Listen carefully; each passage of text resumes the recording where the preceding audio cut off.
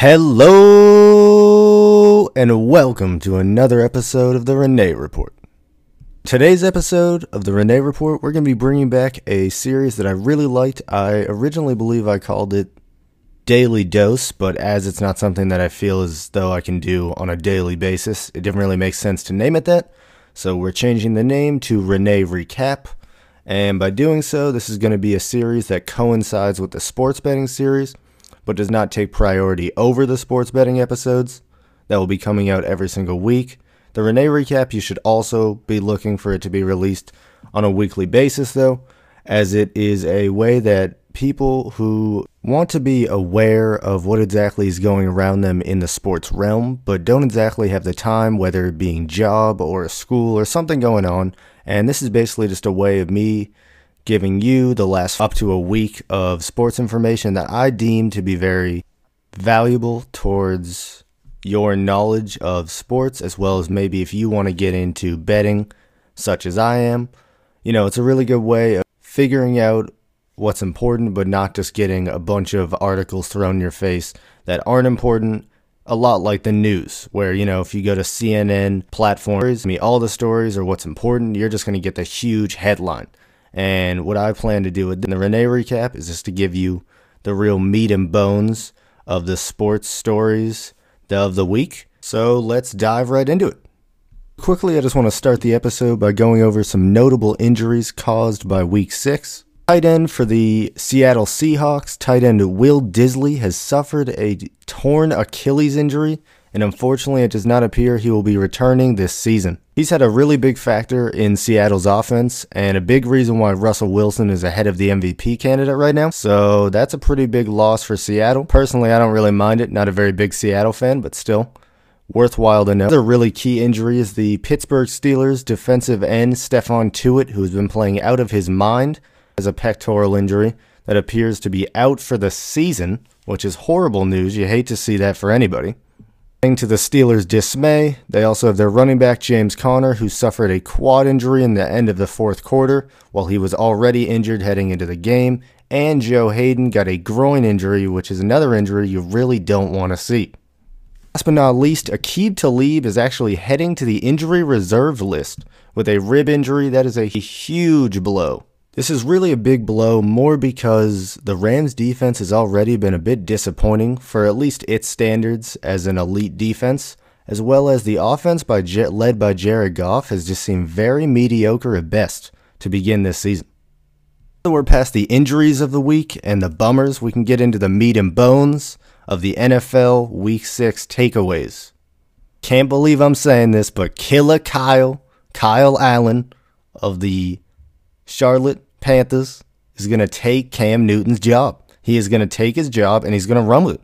They can't bench somebody who is undefeated in this many weeks. The team runs too well, makes too little mistakes, and lets the defense do what it does best, win us football games.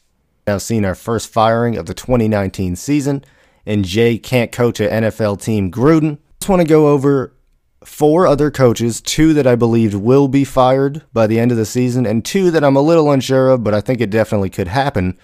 2 coaches that are on the hot seat, and 2 coaches that should be worried about their job security in the 2019 NFL season.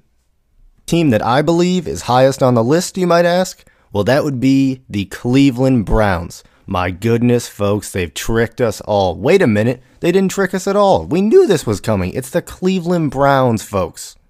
I know they have talent all across the board. Their offense seems electric, but I'm telling you, if you watch the games, Baker Mayfield throws more interceptions than actually any quarterback in the National Football League through the games he's started. He is too mistake-prone, especially to be thrown with a head coach in Freddie Kitchens that has not only not prepared him correctly, but very similar to the Hugh Jackson-like days, it appears that he has reverted back to his old habits that he got from Oklahoma. This being said, I believe that the scapegoat of this situation will indeed end up being Freddie Kitchens, and that Baker Mayfield does need a change, and this offense in general just needs more of a figure that is going to make them play serious and together versus letting the offense and the players themselves run the locker room and the decisions you make, because clearly that's not working out. The last coach that's on the hot seat of this week's ReneRecap that I do believe will actually end up losing his job by the end of the season is coach of the Titans, Mike Vrabel. I know what you're thinking. The Titans have a nasty defense, and indeed, they do have a very dominant, well put together defense. But at the end of the day, they don't make the big plays, they don't create turnovers, and they're on the field far too much because of a horrible selection in the quarterback under center in Marcus Mariota.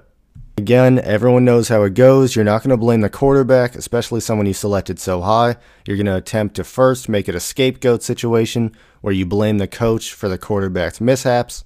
And this is why I believe that Mike Vrabel, will end up losing his job. Two coaches that I do feel I need to add to this list with a bit of a asterisk next to their name, if you will. Dan Quinn of the Falcons and the Cowboys head coach that is somehow still their head coach is Jason Garrett. Now, these two coaches I do not believe will lose their job, nor will be fired by the end of the season, but if they continue the abysmal starts that they've had to this season, then I definitely think it is a possibility. Now, Dan Quinn of the Falcons, the team is just overall playing like trash. They played well last week against a Cardinals defense that was basically asking them to play well, and they still didn't play good enough to win the game. Now, all of that being said, Matt Ryan played his ass off, 4 touchdowns, looked very good throwing the ball and very comfortable. But against any formidable defense, this won't be the case. Falcons are just simply too injury struck and out of luck this season and basically the last 2 seasons that I believe Dan Quinn is definitely deserving to be on this list and possibly could lose his job. Last on this list is my favorite head coach to talk about, which is Jason Garrett. Now, I don't think this guy should have had his job for the last 3 seasons. I think they probably would have been to 1 Super Bowl at the very least in the last 3 years.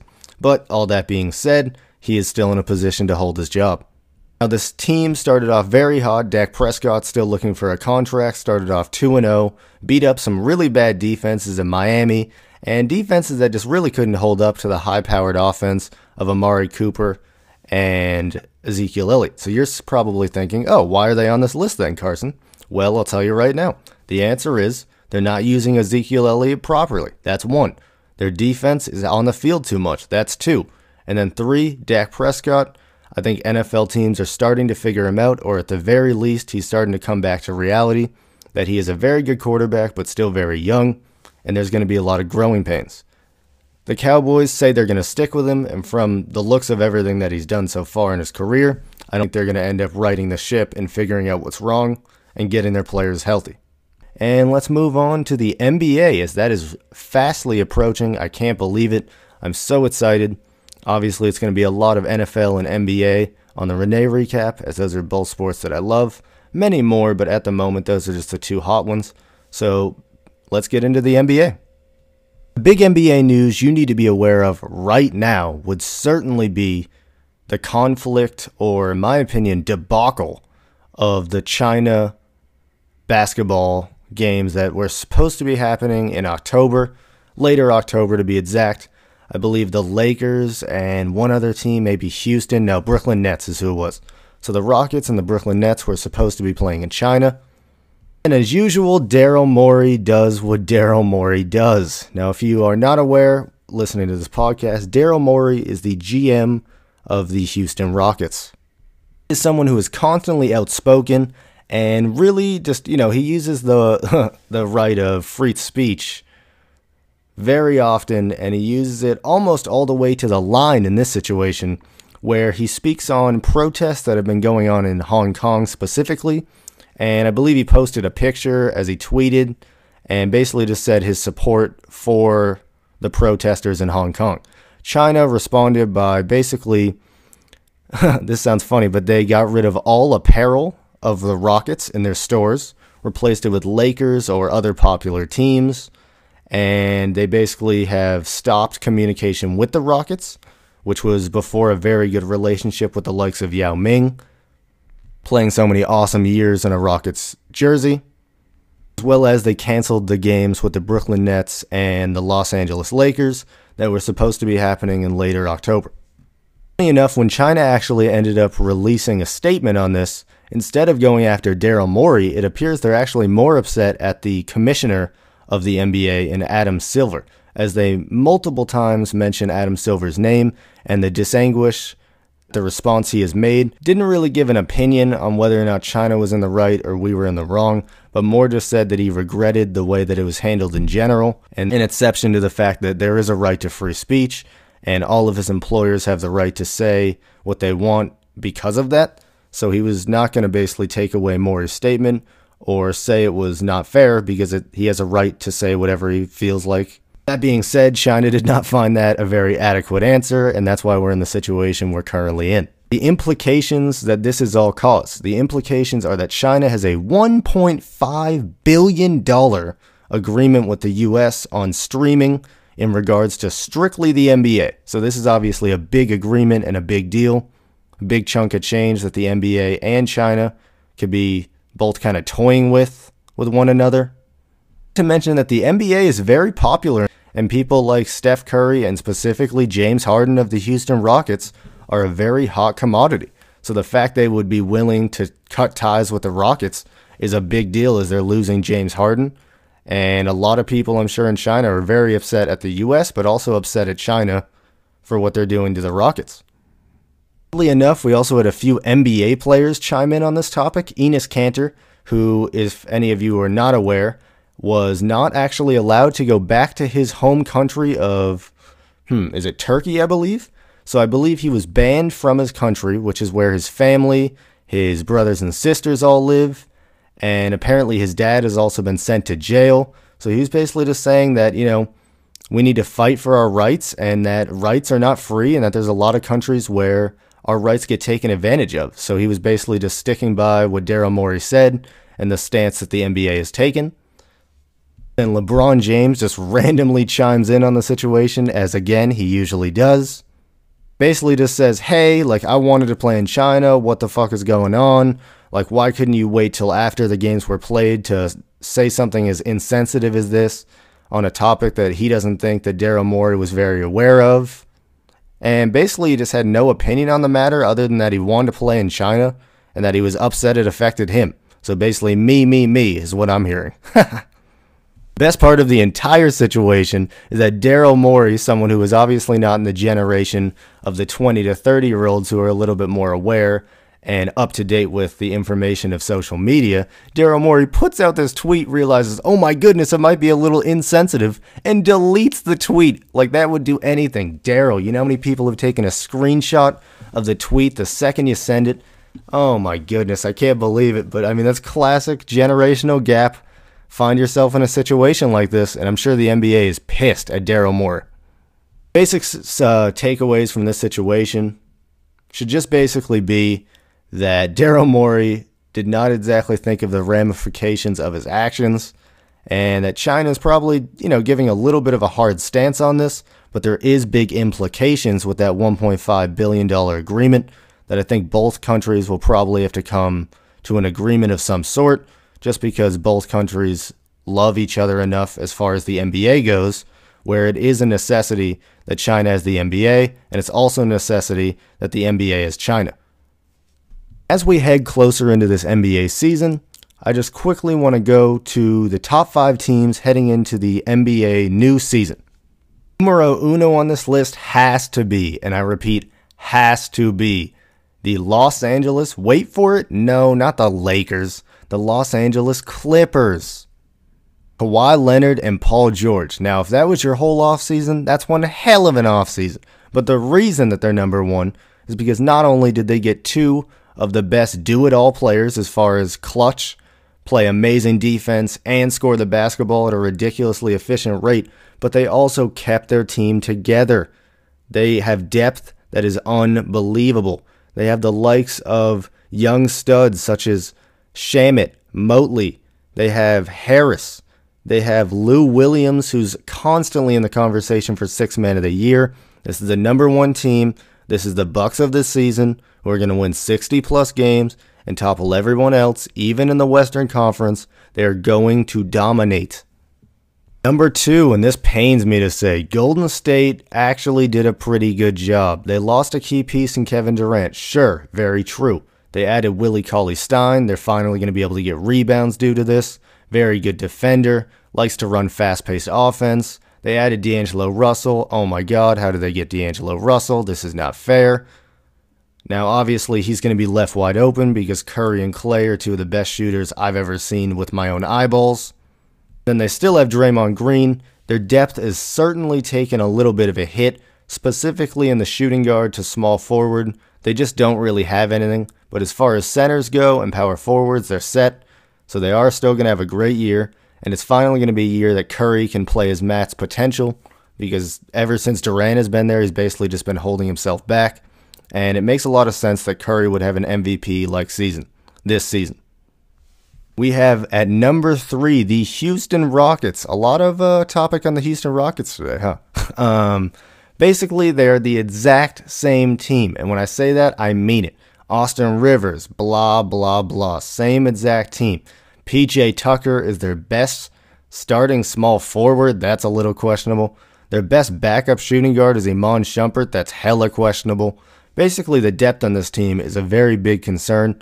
And if any injuries to Russell Westbrook or to Harden is going to be an actual problem. But that being said, Russell Westbrook and Harden being back together is going to be epic. Eric Gordon will be doing Eric Gordon type things. This is going to be a team that is going to be very fun to watch. They have an issue in Clint Capella, in my opinion, who they paid that $100 million to in year 3. In year 4, which is last season, he regressed heavily. So look for him to hopefully not regress in year 5 and have a big breakthrough. If that happens, they could be higher on this list. If he regresses even farther, they could be much lower on this list. Due to the fact that Houston Rockets have very little depth, I think it is imperative that Clint Capella have this breakout season, and that these role players who are not very good really step up their game and play better than they really should. Number 4, and who I wish was probably higher on this list, is the Denver freaking Nuggets. My goodness, there is a backup on a backup's backup that is better than the majority of seventh mans in the NBA. I am telling you, this team is stacked on depth. They have Jamal Murray in his 3rd year. Feels like he's a veteran. He's more clutch than 98% of the freaking league. They then have a Jokic, freaking superstar, followed by Michael Porter coming back, going to be healthy as ever. They have depth at wings, point guard. They have a great backup. I mean, the whole team is just absolutely stacked to have a great year. And I really think they could also be another team like the Bucks that come out of nowhere and really surprise people. Last on this list, and again, not happy to talk about it, but the Los Angeles Lakers come in at 5th on this list. Any team that adds the likes of LeBron James and Anthony Davis is a top 5 team in the NBA. I don't care who it is. I don't care if you're the Charlotte Hornets. If you add Anthony Davis and LeBron James, you're a top 5 team. That is actually not the reason they are on this list. Again, I'm pretty surprised to say it, but they got some great acquisitions in the offseason. They got Quinn Cook, lethal shooter. Avery Bradley, great defender. Danny Green, clutch and great shooter. Kostas Antetokounmpo, could be like his brother and start to put on some weight and really improve his career. DeMarcus Cousins and Dwight Howard together. That is Block City, my friends. JaVale McGee behind him. That's perfect.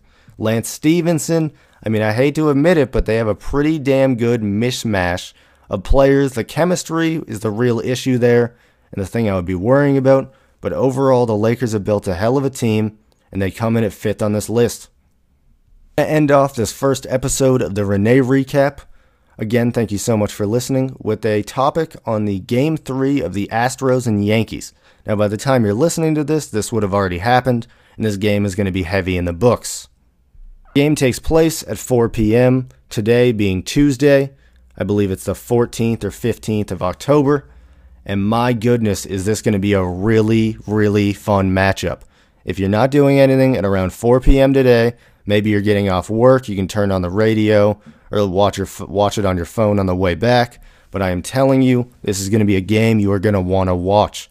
Severino, who is someone who has been injured basically the entire year. He's only played 5 full games in 2019, but he's come off really hot from his injury, has a 1.5 ERA, and is leading a Yankees team that is not only at home, but has batters that can hit home runs aplentiful.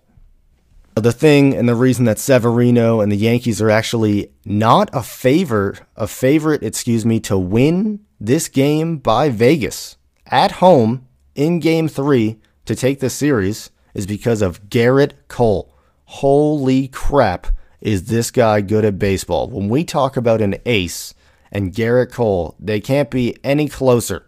I mean, this man is unreal. He has not received a loss, I repeat, a loss in 24 starts. The last time he lost was in freaking May 22nd. He is elite this year. No one can stop him. Does not matter that he's going up against the Yankees and they can hit home runs. You don't hit home runs against him. Plain and simple. He has a 1.66 ERA over the season. My goodness, that's good. I do believe, due to the fact that Severino is a little bit banged up as far as he's always injured, and this is only his 5th start. This is going to be a really big moment, and maybe a little bit too big of a moment for a young Severino. But I'd say most likely Severino gets himself in a situation where maybe someone like Altuve gets on base and they start to put some pressure on him with just these tiny little singles that are just like little paper cuts. He just gets a bunch of paper cuts. And Garrett Cole is someone who is so dominant that I don't even think the Yankees are going to be able to hit for the first 5 innings of the game. And the Astros could do a really good job of getting out to a quick lead and suppressing that home field advantage, which is what I look to happen and why I'm betting $8 to win 5 on the Astros on the money line of -155 this week. Like the Astros-Red Sox series, that was an absolutely thrilling series. I believe the Yankees-Astros series this season is very similar in that every single game is a must-watch, and specifically watching this guy, Garrett Cole, who, by the way, was drafted with the #1 pick in the draft by guess who? The Yankees. Is a lifetime, I repeat, a lifetime Yankees fan, and this could be the perfect game to show him, hey, you might want to get me back when my contract's over this season, but this year I'm getting the Astros to the World Series, and we're going to win that thing. And I think it all starts here with Garrett Cole suppressing a really good offensive-loaded Yankees and doing it in epic fashion at 4 p.m. today. Thank you so much for listening. This has been another episode of the ReneRecap. I just want to quickly mention at the end of the episode that I do appreciate many of you who are listening on CastBox, but I would like to get people more and more over to my other avenues of ways to listen to the podcast, which would be Apple Music. You can look up the Rene Report, Google Podcasts. I mean, pretty much anything that you want to look it up on, you can find it. So tell as many people about it as you can. I'm going to be doing this very, very religiously from now on. It's something that I just love doing and I'm having a lot of fun with. Just listening is enough. Thank you so much. I hope you're having an amazing week and continue to. This has been another ReneRecap. Thank you, and I'm out. Peace.